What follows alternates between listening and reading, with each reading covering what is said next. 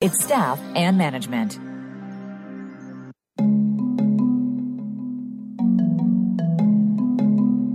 Welcome to Revolutionary Wellness Talk Radio, where we explore pathways to health for self, society, and the planet. We are home to a range of voices, as there is no single roadmap for meeting the challenges of our times.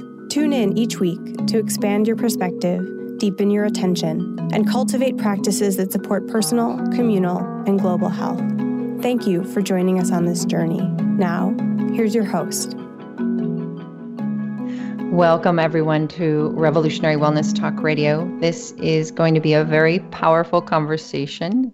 And before we begin, I just want to provide an opportunity to hold the space for us to take a moment to become very present to all that is crying for our compassionate attention, especially to those around the world that are living through terrible and catastrophic circumstances.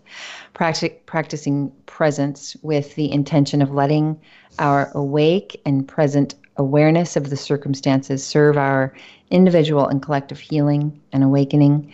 Let us bring our presence to all those lives lost and devastated in Las Vegas, to those lives affected by the catastrophe in Puerto Rico, in the floods of India, in Houston, in Florida, those lives devastated in Syria, and all the other places you feel pulled to extend your presence to. May we bring our open-hearted awareness to our governments, our fractured communities, our shattered selves, and even to those of us grieving in silence in our own homes, without turning away, without numbing out, without subjugating our experience, without spiritual bypassing, because we are each being called to act. And learning to be present to tend to, and to trouble ourselves with our own broken hearts is an act of sacred activism. It's a radical act of love and a manifesto for healing. So may we all take a moment of silent presence as a gesture of connectedness, love, witnessing, and healing for those places in ourselves and the world that need it most now.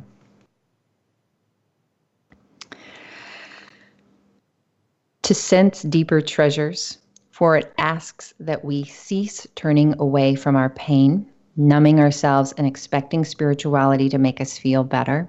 True spirituality is not a high, not a rush, not an altered state. It has been fine to romance it for a while, but our times call for something far more real, grounded, responsible, something radically alive and naturally integral, something that shakes us to our very core until we stop treating spiritual deepening as something to dabble in here and there. Authentic spirituality is not some little flicker or buzz of knowingness, not a psychedelic blast through or a mellow hanging out on some exalted plane of consciousness, not a bubble of immunity, but a vast fire of liberation, an exquisitely fitting crucible and sanctuary, providing both heat and light for the healing and awakening we need. This is from the book Spiritual Bypassing, When Spirituality Disconnects Us from What Really Matters by Robert Augustus Masters. This is a book that is profoundly timely during this time of converging crises. And if you are anything like me, during these kinds of challenging times when the default mode may be to numb ourselves from the pain or distract ourselves from the discomfort or cope via addictions to busyness or media or substances or consumerism.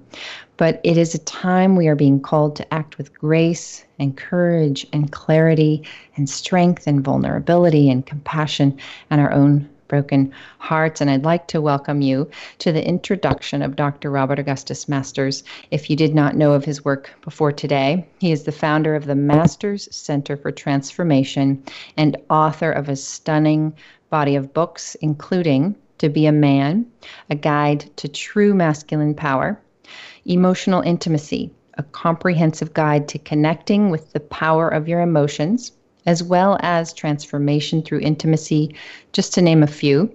He also has a CD audio program called Knowing Your Shadow, Becoming Intimate with All That We Are. Robert Masters is a relationship expert, integral psychotherapist and psychospiritual guide and trainer with a doctorate in psychology. His uniquely integral, intuitive work, developed over the past 38 years, blends the psychological and physical with the emotional and spiritual, emphasizing full-blooded embodiment and awakening, emotional openness and literacy, deep shadow work, and the development of relational maturity. At essence, his work is about becoming more intimate with all that we are in the service of the deepest possible healing, awakening, and integration. And you can find out more at robertmasters.com. Robert, welcome to Revolutionary Wellness Talk Radio. And if I may extend a deep bow to you for your extraordinary work that has been profoundly healing and illuminating for me personally. And I'm very delighted to have you here. Thank you. So, Robert, I have so many questions. Uh-huh. It's hard to know where to begin. But if I may, just if people are just now getting to know your work through this conversation today, I wonder if we could start there. Like how, if you could share about how you and this work came to find each other. I think it happened a long time ago. I was my early 20s. I was doing a PhD in biochemistry. I was unhappy. One day I started writing out of the blue. I just started writing. It was poetry. It was lurid. It was wild. And I was delighted to share it with people. And I started to write more and more, left my studies, and started to explore the world. And as I was doing that, I started to explore myself more. I became more of instead of just being a tourist, so to speak, in my own heart, I became really curious about what made me tick, where I was dysfunctional. It was a long, slow journey. It still continues. I mean, I've learned a lot in the last 4 decades, but I see this as a journey of endless discovery. It's not like there's some final rung of realization. When I was in my 30s, I thought, if I meditate enough, there's a final rung, enlightenment. It took me a while to realize that is not a reality for me. It's like this endless discovery, endless realization. And it brings us to our knees in the most beautiful way, and breaks our heart, like you were saying so beautifully in your prologue. It breaks us open to feeling what's going on. And a lot of my work is about denumbing, getting in touch with the deeper layers of ourselves, bringing our shadow out of the dark, and making ourselves available to what's going on, not just intellectually, but in all our dimensions, so that we can then engage in what you called sacred activism. Mm-hmm. Mm-hmm. So in society, this was my own experience, that just many, many years of learning to numb out, subjugate my experience. I had no emotional awareness training whatsoever. It's amazing to me that I even was surviving and thriving to a degree. But so where do we begin? Maybe I'll just throw that question out there. Where do we begin? I think the first big step, and it's a huge step, and we can take it at deeper and deeper levels, is to turn toward our pain, turn toward what's uncomfortable, turn toward what we normally would not turn toward. Our fear, our shame, our discomfort, our pain, our suffering. Even if we just turn in the slightest way, we're going in the right direction. We're starting to face what needs to be faced. And that often happens not because we make a wise decision to do this, because life clobbers us. We suffer more than usual. We get a cosmic 2x4 across the heads. Things happen. Relationships fall apart. People die. And that takes us down, breaks us down to a deeper level. It's like the broken heart eventually becomes the broken open heart, but it has to break first. There has to be something that shakes us out of the status quo reality we're stuck in. And that can come in many forms. As we grow wiser and older, I think we don't need to be hit so hard. We can tell when something's off, when it's just starting to get off. We don't wait until there's a major crisis in a relationship to address it. We can say to our partner early on, I feel some disconnection happening. This doesn't feel good to me. We can bring things up and work with them earlier on. But initially, I think we have to be hit pretty hard, personally and collectively too. Yeah, just as you're saying that, I'm getting a sense for just like holding America, in its entirety, and seeing that it's getting clobbered pretty hard right now. And So just as you're talking about, as we get older and wiser, it feels like we're sort of maybe in like a teen era as a country or something. Because Well, that's compliment. I think it's even earlier, but there's a sense of being America's been divided since it first came into being.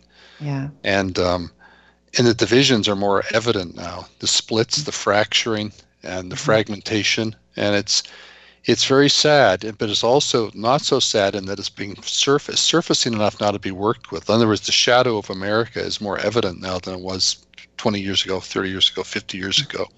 And it coexists with personal shadow work, working with what we tend to hide, deny about ourselves, project onto others, or as a nation, project onto other nations.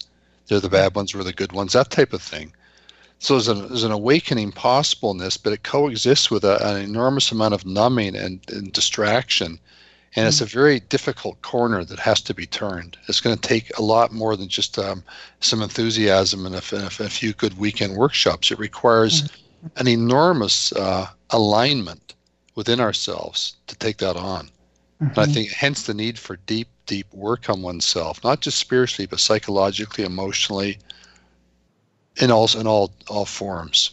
And I know you're a proponent of psychotherapy, and my own journey began with integrating mindfulness because I grew up in a family and really a society that doesn't, at least at the time, was not particularly open or encouraging of psychotherapy.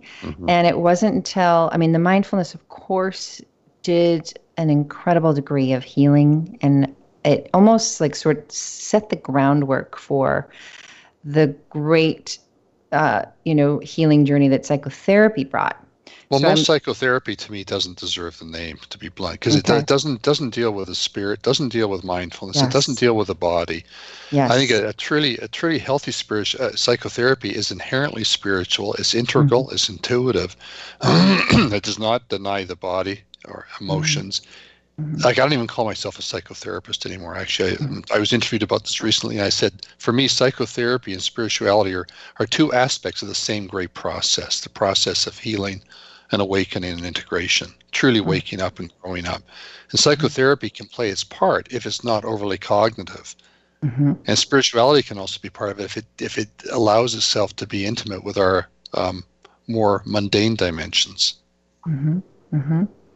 And so can you talk a little bit about then, I know the terminology psychotherapy you're moving away from. And so what type of one-on-one work, if that is the case of what you're recommending for helping people? I think I'd call it psychospiritual. Okay. It includes, it's not just where you do a bunch of therapy and throw in a little mindfulness practice at the end of the session. It's where the mindfulness is present throughout. And it also has to coexist with a trauma work, intense emotional release. So it's often a chaotic, messy process. It's not some very quiet thing like happens in a meditation hall. It's very vital. It's like birth. It's inherently messy. And I think when it all works together, the results are a lot deeper. I know when I'm working, I go into a group without any structure or plan, always. I've done that for decades now. And structure emerges organically.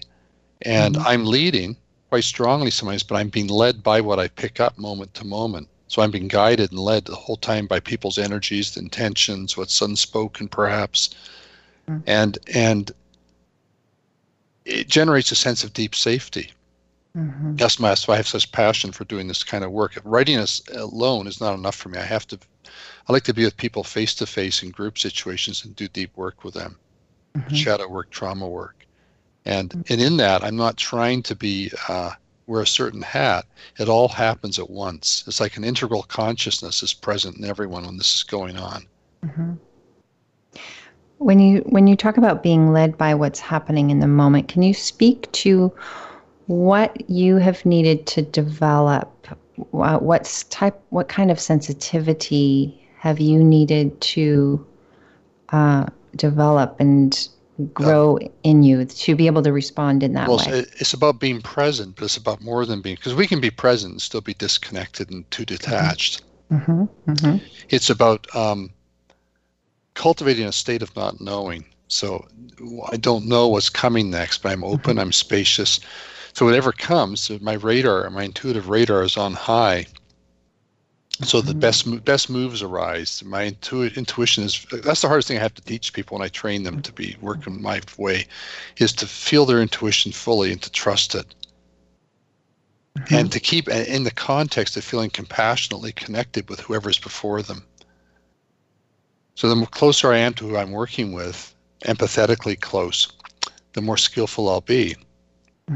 And implicit in that is a certain intimacy. And that doesn't mean fusion with that person or becoming at one with them. It means having just enough distance from them and the situation they're in to handle the things skillfully. Just like if your child is really hurt, your heart goes out to your child, but you don't lose yourself in that child's reality so much that you can't call 911 or do first aid. You have that subtle empathic shield in place.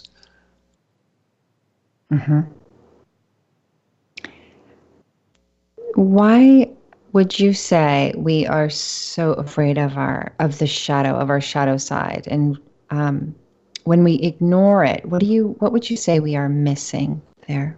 We're missing so much. But the thing is, most people keep things in their shadow because they associate what's in there with danger or the loss of love. Like for example, if you keep your anger mostly in your shadow, your full anger, it may be because as a child you learned that any expression of anger meant a loss of love, danger, something really unpleasant happening. So you grew up learning to keep it in the shadow, or you maybe find a spiritual path that says that's a virtue to do that.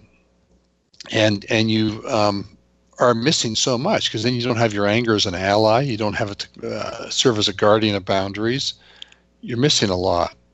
So I think what's in our shadows, whatever we've disowned, turned away from, is basically all of our unilluminated, not yet faced conditioning. So it's a big thing. All that stuff's in there. And if we don't face it and know it, it will run us. We'll wonder why we pick the same type of dysfunctional partner over and over again, or we say the same things in stupid arguments. It's because the impetus for that is in our shadow. The history of it is in our shadow. We have not looked yet. So I think bringing our shadow out of the dark is an enormously important step for us as a species now, not just individually, but for all of us, to take a look. Like you look at the leadership in America, how much of that is shadow literate? It's not. It's not. There's narcissism is running things. There's a sense of being so remarkably out of touch that psychotherapy, the very term psychotherapy or counseling, is taken as a sign of this is a bad thing. You don't want a leader having admitted doing psychotherapy or counseling, because that means they're not competent. That's how we tend to look at it. Yeah. So I wonder if you have a beautiful book, or a beautiful chapter in your book on shame. And if you could connect that to my senses, that part of the reason we don't want to bring the shadow out of the dark is because there's so much shame associated with that. There I wonder if you could speak to. There's even shame about having shame. I mean, it's shame. It's like we don't want to. And shame is so prevalent. We tend to, in our culture, unfortunately, we think shame is this bad thing. There's a lot of books about shame being, it gets portrayed as somehow just a negative emotion, something that's in the way. I like to think of shame as having healthy and unhealthy dimensions. The healthy shame is simply activates your conscience. It's a sense you've crossed the line somehow. You've hurt someone. And when you feel your healthy shame and stay with it, you can make amends, say you're sorry, and move on. Unhealthy shame is what most of us feel when we say the word shame, or I'm ashamed of whatever. It's toxic. It's not aimed at our behavior. It's aimed at us as a being. And it often takes shape in the form of our inner critic. And here's what happens with shame in so many of us, especially us men, but women too, is that it's so damned uncomfortable, such a squirmy emotion, it's so mortifying that we want to get away from it as soon as we can, or as best we can. That's quite understandable. When we try and get away from the shame, it can get converted very quickly into withdrawal, dissociation, shutting down. It also can be converted perhaps just as often into aggression towards others or towards ourselves. So if you think a certain type of person who's really got a lot of hostility and anger toward people, very critical, will never say they're sorry, the odds are very high that they've got shame jammed up tight in their shadow. And their shame is the primary emotion, and it's been manifested through their aggression towards others and their refusal to say, I'm sorry. And once, especially men, once men get in touch with that, their shame, then the vulnerability comes and the tears come. Then the ability to be angry in a healthy way emerges, so that a man like that doesn't get aggressive or attacking with others, but he gets angry. Mm-hmm. He can express fire. He can express passion. Mm-hmm. That leads me to the concept or the that you speak to about emotional intimacy. Yeah. So I wonder if you could speak to that. You know, I know you're talking about anger and some really big emotions here, but well, the thing is to handle one's anger skillfully, you have to be intimate with it. You have to know it, not just, you have to know your history with it and know what it feels like in your body, the signs of it arising. And when that happens, you start to know your anger better. And the better I know my anger, the more likely I am to use it skillfully. I won't squish it down, won't squash it. I won't just vent it and dump on people, but I will get angry in a way that doesn't do damage. In other words, I'll be angry in a way where I have some degree of heart. Mm-hmm. So if I'm angry at you and we're friends, I'll be heated, I could be loud, I could be fiery, but you can still tell I'm caring about you. Mm-hmm. I may not look like it, but I am. That type of anger is safe, as opposed to a more aggressive style or hostile style, which is not safe. It's just an attack on one. Mm-hmm. To be intimate with an emotion means to know it really well.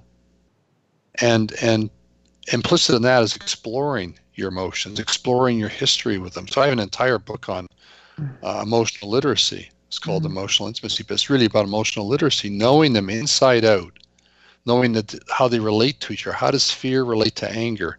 What is grief? How's grief's relationship to anger? There's so much to say about it. And we were not taught. I mean, I certainly wasn't. There was no emotional literacy 101 when I was in school. And that was a long time ago, but it's sad now, a half century later, we still don't have emotional literacy. It's being taught it's not being taught. So I end up teaching it.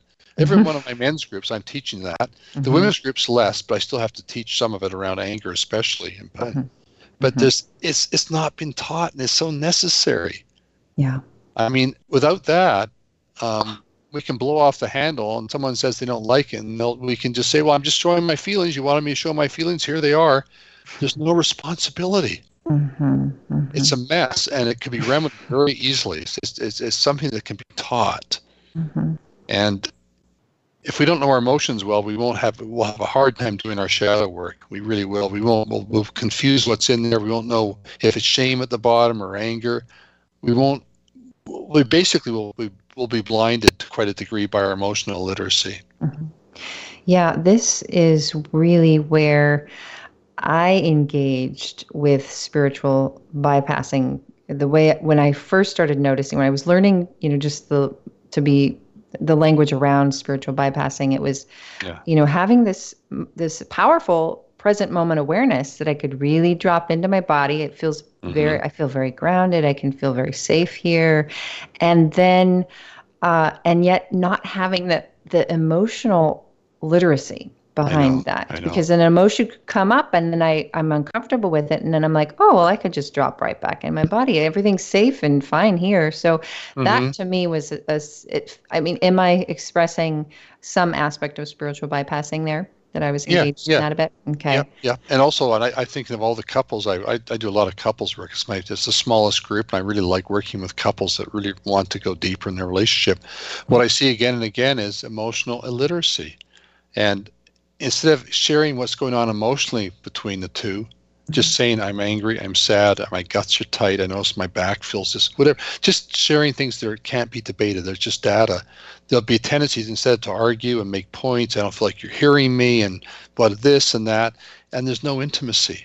As soon as they learn how to share their emotions in a way that's non-debatable and is empathetically bound, then they connect almost always, and then they can return to the surface where the cognition is not flowing that well, and they can converse more skillfully.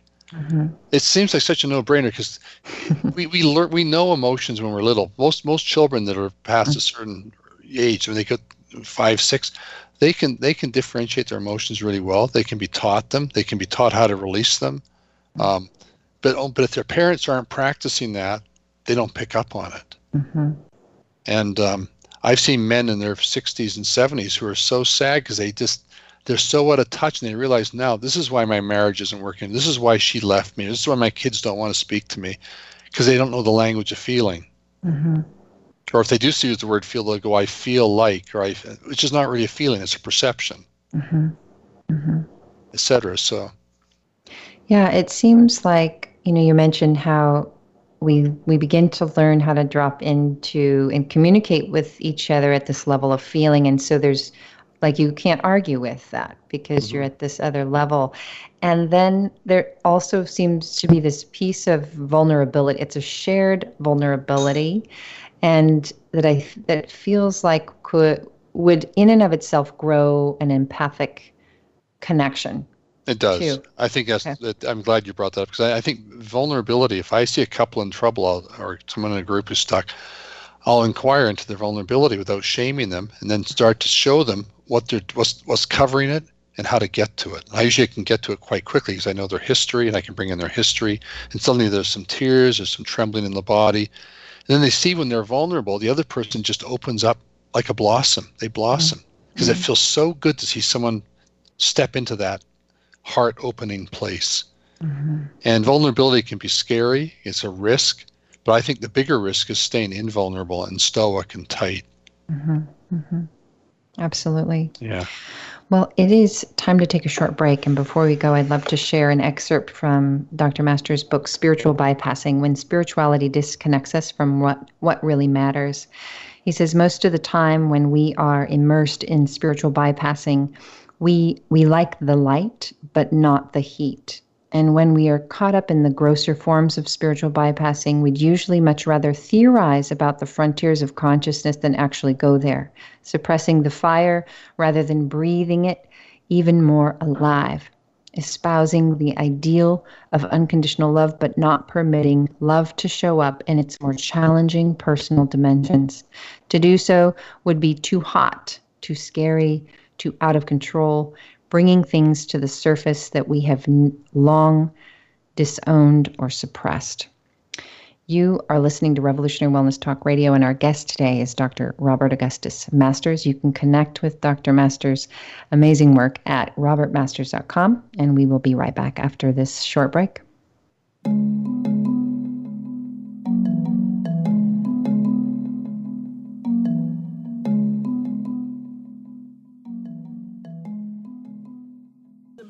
In these times of converging crisis, the world needs us now more than ever before. Revolutionary Wellness Magazine is devoted to amplifying inspiring voices, facing challenging realities head-on, opening up new places of power, and inviting curiosity about the paths we might take toward personal, communal, and global health. The magazine aspires to help us become the change we wish to see in the world, co-creating the more beautiful world we know to be possible. Join us on this journey. Log on and subscribe to Revolutionary Wellness Magazine today at revolutionarywellnessmagazine.com. Your life, your health, your network. You're listening to Voice America Health and Wellness.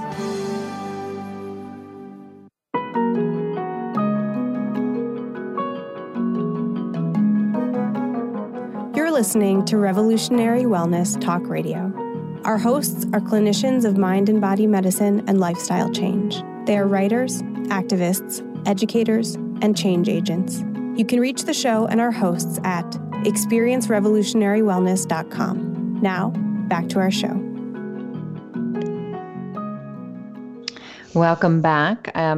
Before we get started, I'd love to share another quote from Dr. Robert Augustus Masters' book, Spiritual Bypassing. He says, "But if we really want the light, we cannot afford to flee the heat. As Viktor Frankl said, what gives light must endure burning.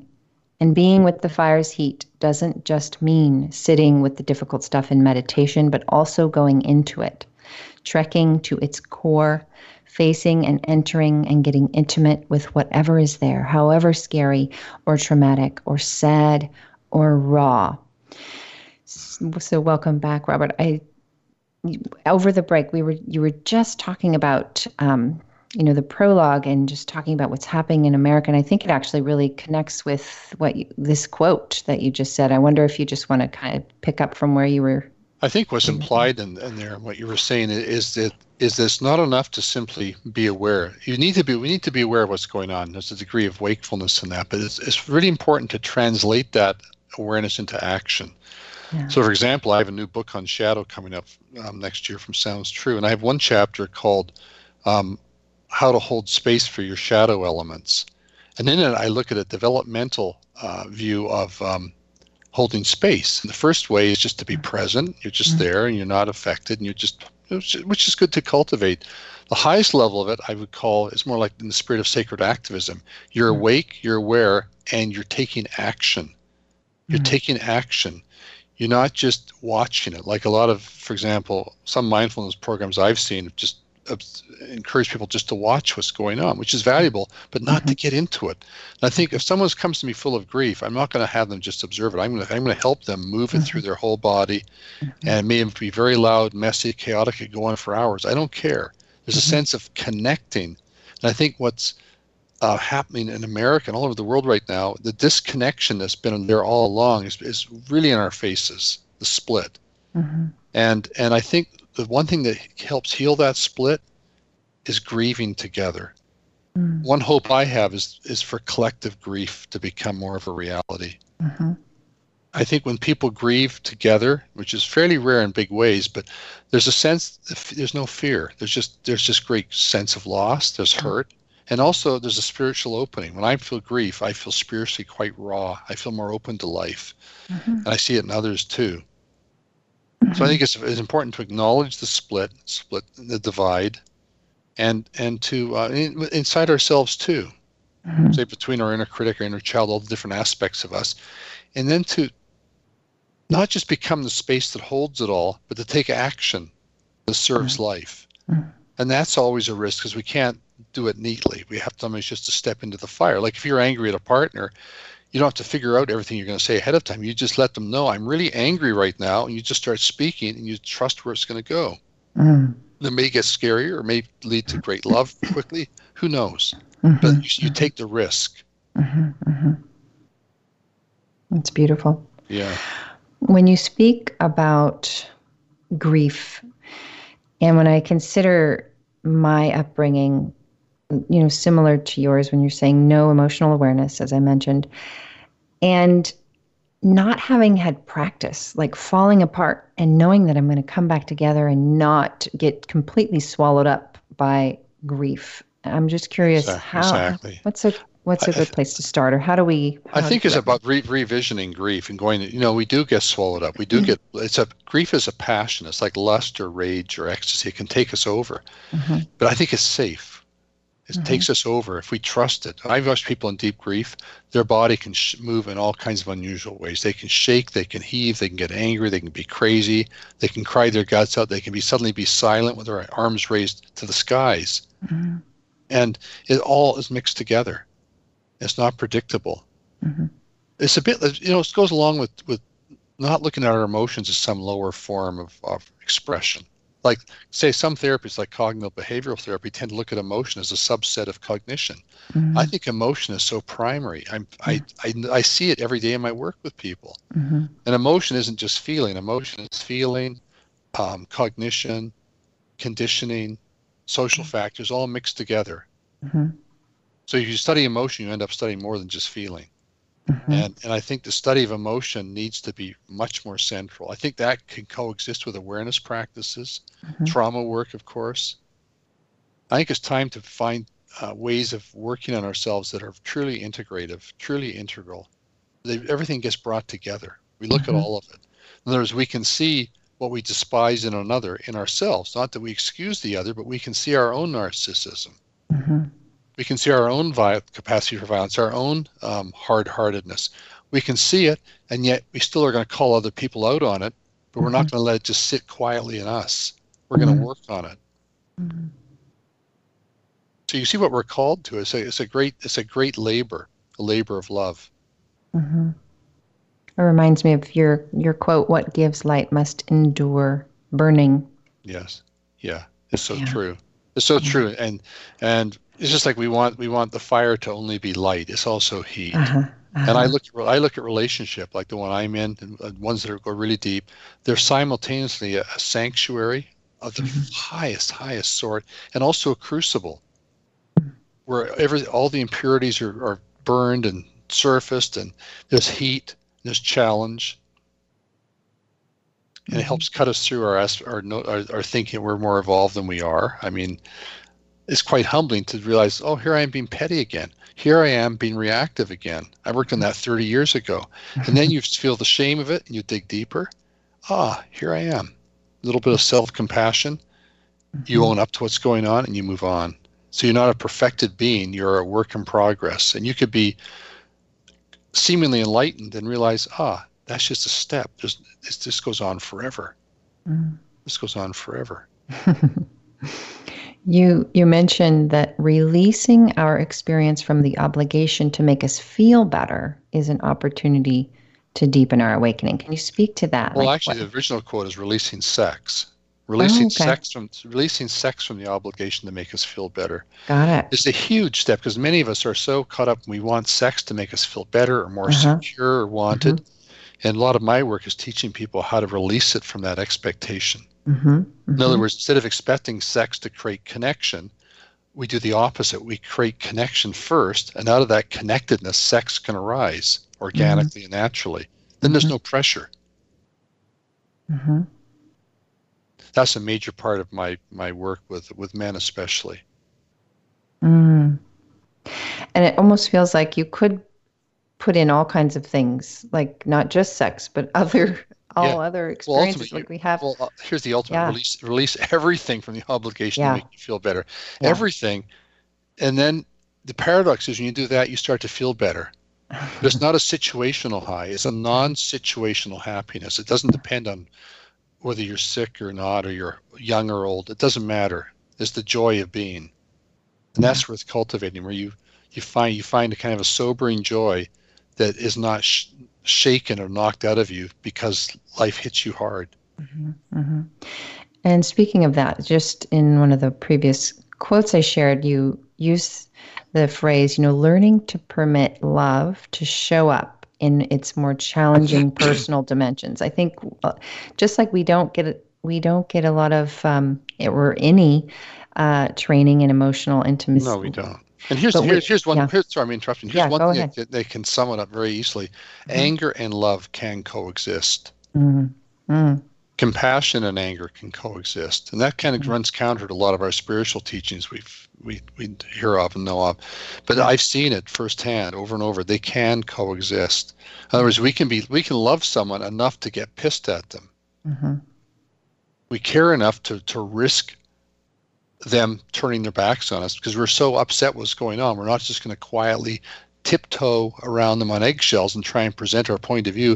We're going to say it with some passion and some force if needed. I think that's needed too, a kind of a fiery love. I think real love is like in an intimate relationship, it has to coexist with so much stuff that doesn't seem loving. And here's the paradox where we can even open our heart to our lack of open-heartedness at times.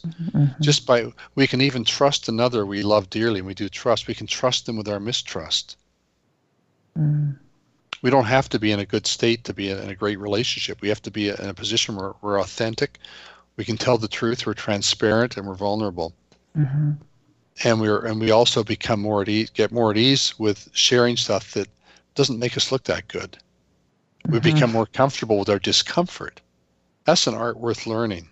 And you can't do that if you don't, going back to the start of our interview, if you don't have already in your toolkit the ability to turn toward your pain. So if I have pain kicking out, I've had a lot of practice, my first instinct now is to turn toward it. Even if part of me is kicking and screaming, saying, I don't want to go near that. Just leave that. I've learned through experience it's far more skillful and far more healing, actually more happiness inducing to turn toward it. Even though it may feel really bad momentarily. Can you describe it for us a little bit? Like Is it different for you every time you turn toward it, or is it familiar? Or both. Yeah. Okay. It's familiar and it's also fresh. Okay. It's like working with people. It's very familiar to me, but it's always fresh because it's moment to moment. It's always shifting and it's new. This is similar.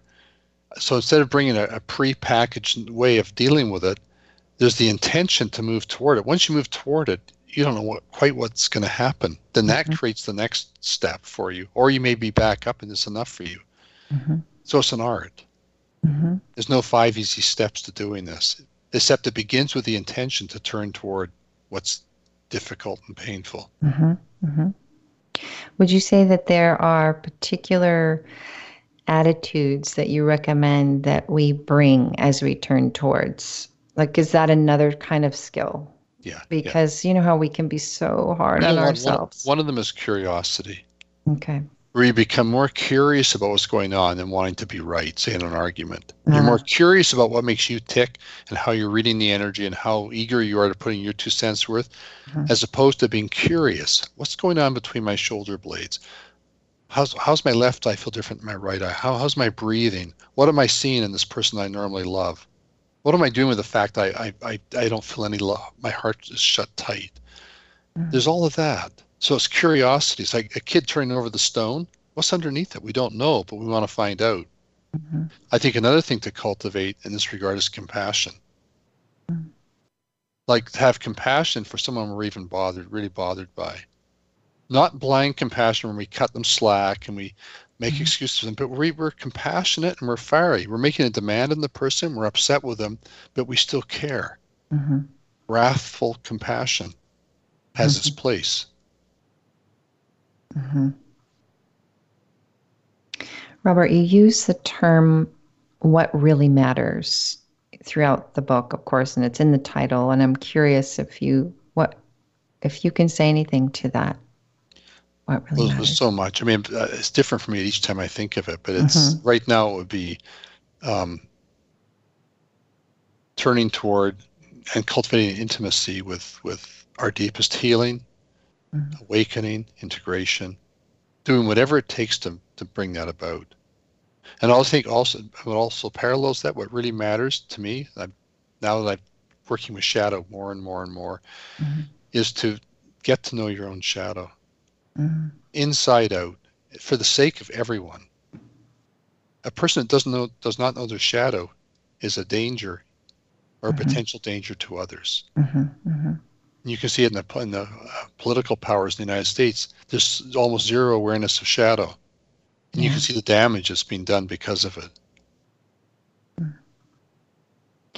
I'm currently participating in a course that's facilitated and brought to us by Bioakomalafe, and we're looking at shadows related to an ethno-autobiography. So looking back at our family history with that compassionate, somewhat fiery glance. Yes. But just what you're saying resonates so much with the need for us collectively to really look. I mean, like if you think about the history, this is another aspect, like the ridiculous history that I received growing up. It had so little to do with what really happened here in the United States, look at what preceded that history. I mean, I have one of my chapters in my book is a chapter on collective PTSD, where I'm arguing for I see as a fact that our species has PTSD.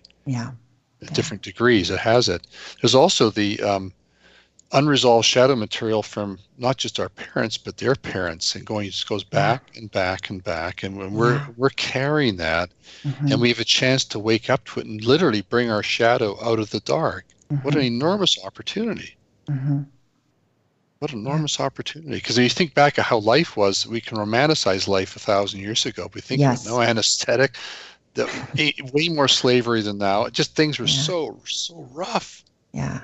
No wonder there's a collective amnesia about that. I know, right? So, you speak to a part of that, bringing the shadow work out, and you've said this in other ways too. I think it's worth repeating, is this compassion. Like it kind of comes together, like when you're really looking at like even my ancestry, those that came to the United States were fleeing, in many cases, terror and starvation, and so it makes a little more sense in how horrific way it was that these ancestors came here and then, perpetuated a terror on those that were here already. So, but yeah, I think it's just all of that is healing, to bring that up and out and acknowledge it and feel the shame as it arises. And then you are not transmitting more of your unresolved stuff onto others. You're transmitting the working on that, the exposing of it. And I think we have a chance to do that on a bigger and bigger scale. Yeah. Because what's not working is so in our face now. I mean, I remember when there didn't used to be internet or anything, and then here it's so all over the place. I mean, every move someone makes, Twitter, the whole thing. There's so, but the thing is, it's being met with a lot of numbness and overwhelm. I think we're suffering from collective overwhelm too, and there has to be a denumbing, and that begins with recognizing collective overwhelm. When there's too much information, too much data. There's data smog, and we start to feel polluted internally. That has to be faced. And that's why I'm doing a book on shadows. I just got the final draft went into Sounds True a couple days ago. So I have a few more edits, and the book will be out next October. Oh, congratulations on that. That's wonderful, Robert. The subtitle is Breaking Free from the Hidden Forces That Drive Us. Wow. Powerful. So timely. Yeah. You see that? Yeah. So I'm just curious, you're kind of moving about the world and how you are in relationship to all of this. What's it look like for you? Well, I don't move around that much. I'll be 70 in a couple months, and I'm going to China in a few weeks to teach and work there for 10 days. But that's unusual for me. Usually, people come to my hometown of Ashland and they just do groups with me, trainings. I'm doing a bunch of stuff in Hawaii this winter. Women's group, shadow work group, men's groups, training. But mostly, I like to just be at home in my comforts and doing my work. And I'll travel now and then when it's really comfortable for me. What are your thoughts about resacralizing our daily routine or ritualizing things without it being, I know, like we could easily make it kind of trite and meaningless, but I'm curious the use of practices like that. I think it's useful for some. For me, I don't find that useful. I find the whole day is like this creative adventure. And I have the benefit of having a profoundly intimate partner. So we're flowing in and out of each other's worlds all day. I'm working, writing, ritual. I think if it's vital and it's living, I think the trouble with a lot of rituals is they become kind of deadened and people do them mechanically, like say doing the same prayer over and over again. If I do prayer meditation for myself, I create it anew each time. There's some parallels to what I've done before. Or if I'm doing gratitude meditation, which is one of my favorite forms, I make it up fresh each time. Just see what arises. And for other people, I know other people that really love to have a set ritual for different things. Yeah. It's beautiful. Well, I have a quote from your book that I would love to finish our show on. And you say, life after spiritual bypassing is a committed apprenticeship to what really matters. Every situation is part of it's part of the curriculum and practicum, offering the same fundamental opportunity to deepen our awakening, especially when we release our experience from any obligation to make us feel better or more secure. In doing so, we can still the mind and ground the body, breaking open to what we were born to do and be. Spiritual bypassing is worth outgrowing. All we have to do is stop turning away from our pain and consciously enter it. This means an end to disembodied living, an end to spiritualized dissociation, an end to emotional illiteracy and relational immaturity. And as we commit ourselves to a full-bodied awakening rooted in the cultivation of intimacy with all that we are, we find a willingness to bring whatever we have kept in the dark out into the open. And from this newfound openness, we emerge with the gifts of our hard work, firsthand wisdom that benefits one and all. And finally, you say authentic spiritual life is the opportunity of a lifetime. It is a constant dying into a deeper life. Emerging from our own ashes becomes no big deal. It's just the way things are.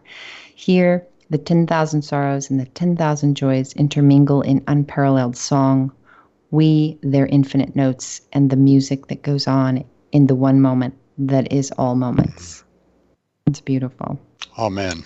I'd forgotten I wrote that. I go, wow, I really like that. I've heard that from authors where they, especially as prolific an author as you, that it's becomes its own material and you kind of birth it, but you release it and let it go to it. Well, some of the things you read earlier from my book, I thought I'd love to put that in my new book on shadow, because I have a chapter on spirituality. I'd have to rework it a little bit because you can't, self-plagiarism isn't allowed, but still. Right. Still, yeah. Yeah. Oh, and there's just, I think also hearing it in so many different ways is really valuable, because it's in some ways so foreign to us in this modern industrialized culture that exactly. Like we need to hear it over and over and over again.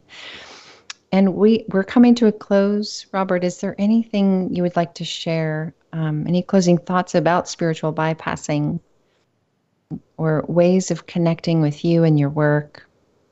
I think I'll just talk about the work, because everything we said so far sums up what you just asked. I'm robertmasters.com, and I'm doing a lot of work with men. But last year I began doing groups for women. It happened kind of magically, and women said, "We'd rather keep doing this with you without men there." So I'm now offering shadow work groups for women. I'm doing one on Maui this winter. I'm doing mentorship programs for men who starting, trainings, and I'm keeping my groups small. I take 8 or 10 people max now, so everyone gets plenty of time with me. No one gets left out. And I've enjoyed the conversation. I felt we could have covered a lot of ground. Mm-hmm. We did, yeah. Yeah, and you're a great listener, and I like the way you riffed off what I said. And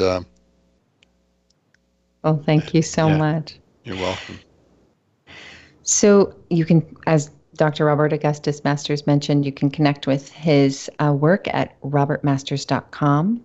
And we were discussing his book, Spiritual Bypassing, When Spirituality Disconnects Us from What Really Matters, Learning to Recognize and Transform the Obstacles That Keep Us from Living Life Fully. And all of his books are accessible on his website, as well as the Masters Center for Transformation and all of his workshops that are coming up. So you can connect with Robert there. So thank you, Robert, so much for being here with us on Revolutionary Wellness Talk Radio. Your words and your work are so greatly needed in the world today. I'm thrilled that you have another book coming out, and we'll have to have you back on for a conversation about that if you're up for that. It's been a great gift to have you here with me, so thank you. Thank you. In the meantime, to our listeners, you can join us on Revolutionary Wellness Talk Radio's Facebook page. You can follow our Twitter feed at Revolution Well and connect with us on our website at experiencerevolutionarywellness.com. And you can also log on to Becoming Embodied. It's a Facebook page where we are just talking about learning more about the movement toward awakening to the wisdom of your body, that is your birthright, and embarking on a sensuous journey to your soul. Thank you all for joining us on Revolutionary Wellness Talk Radio. Until next time, I'm Rochelle McLaughlin. May you be well, and may we all be well.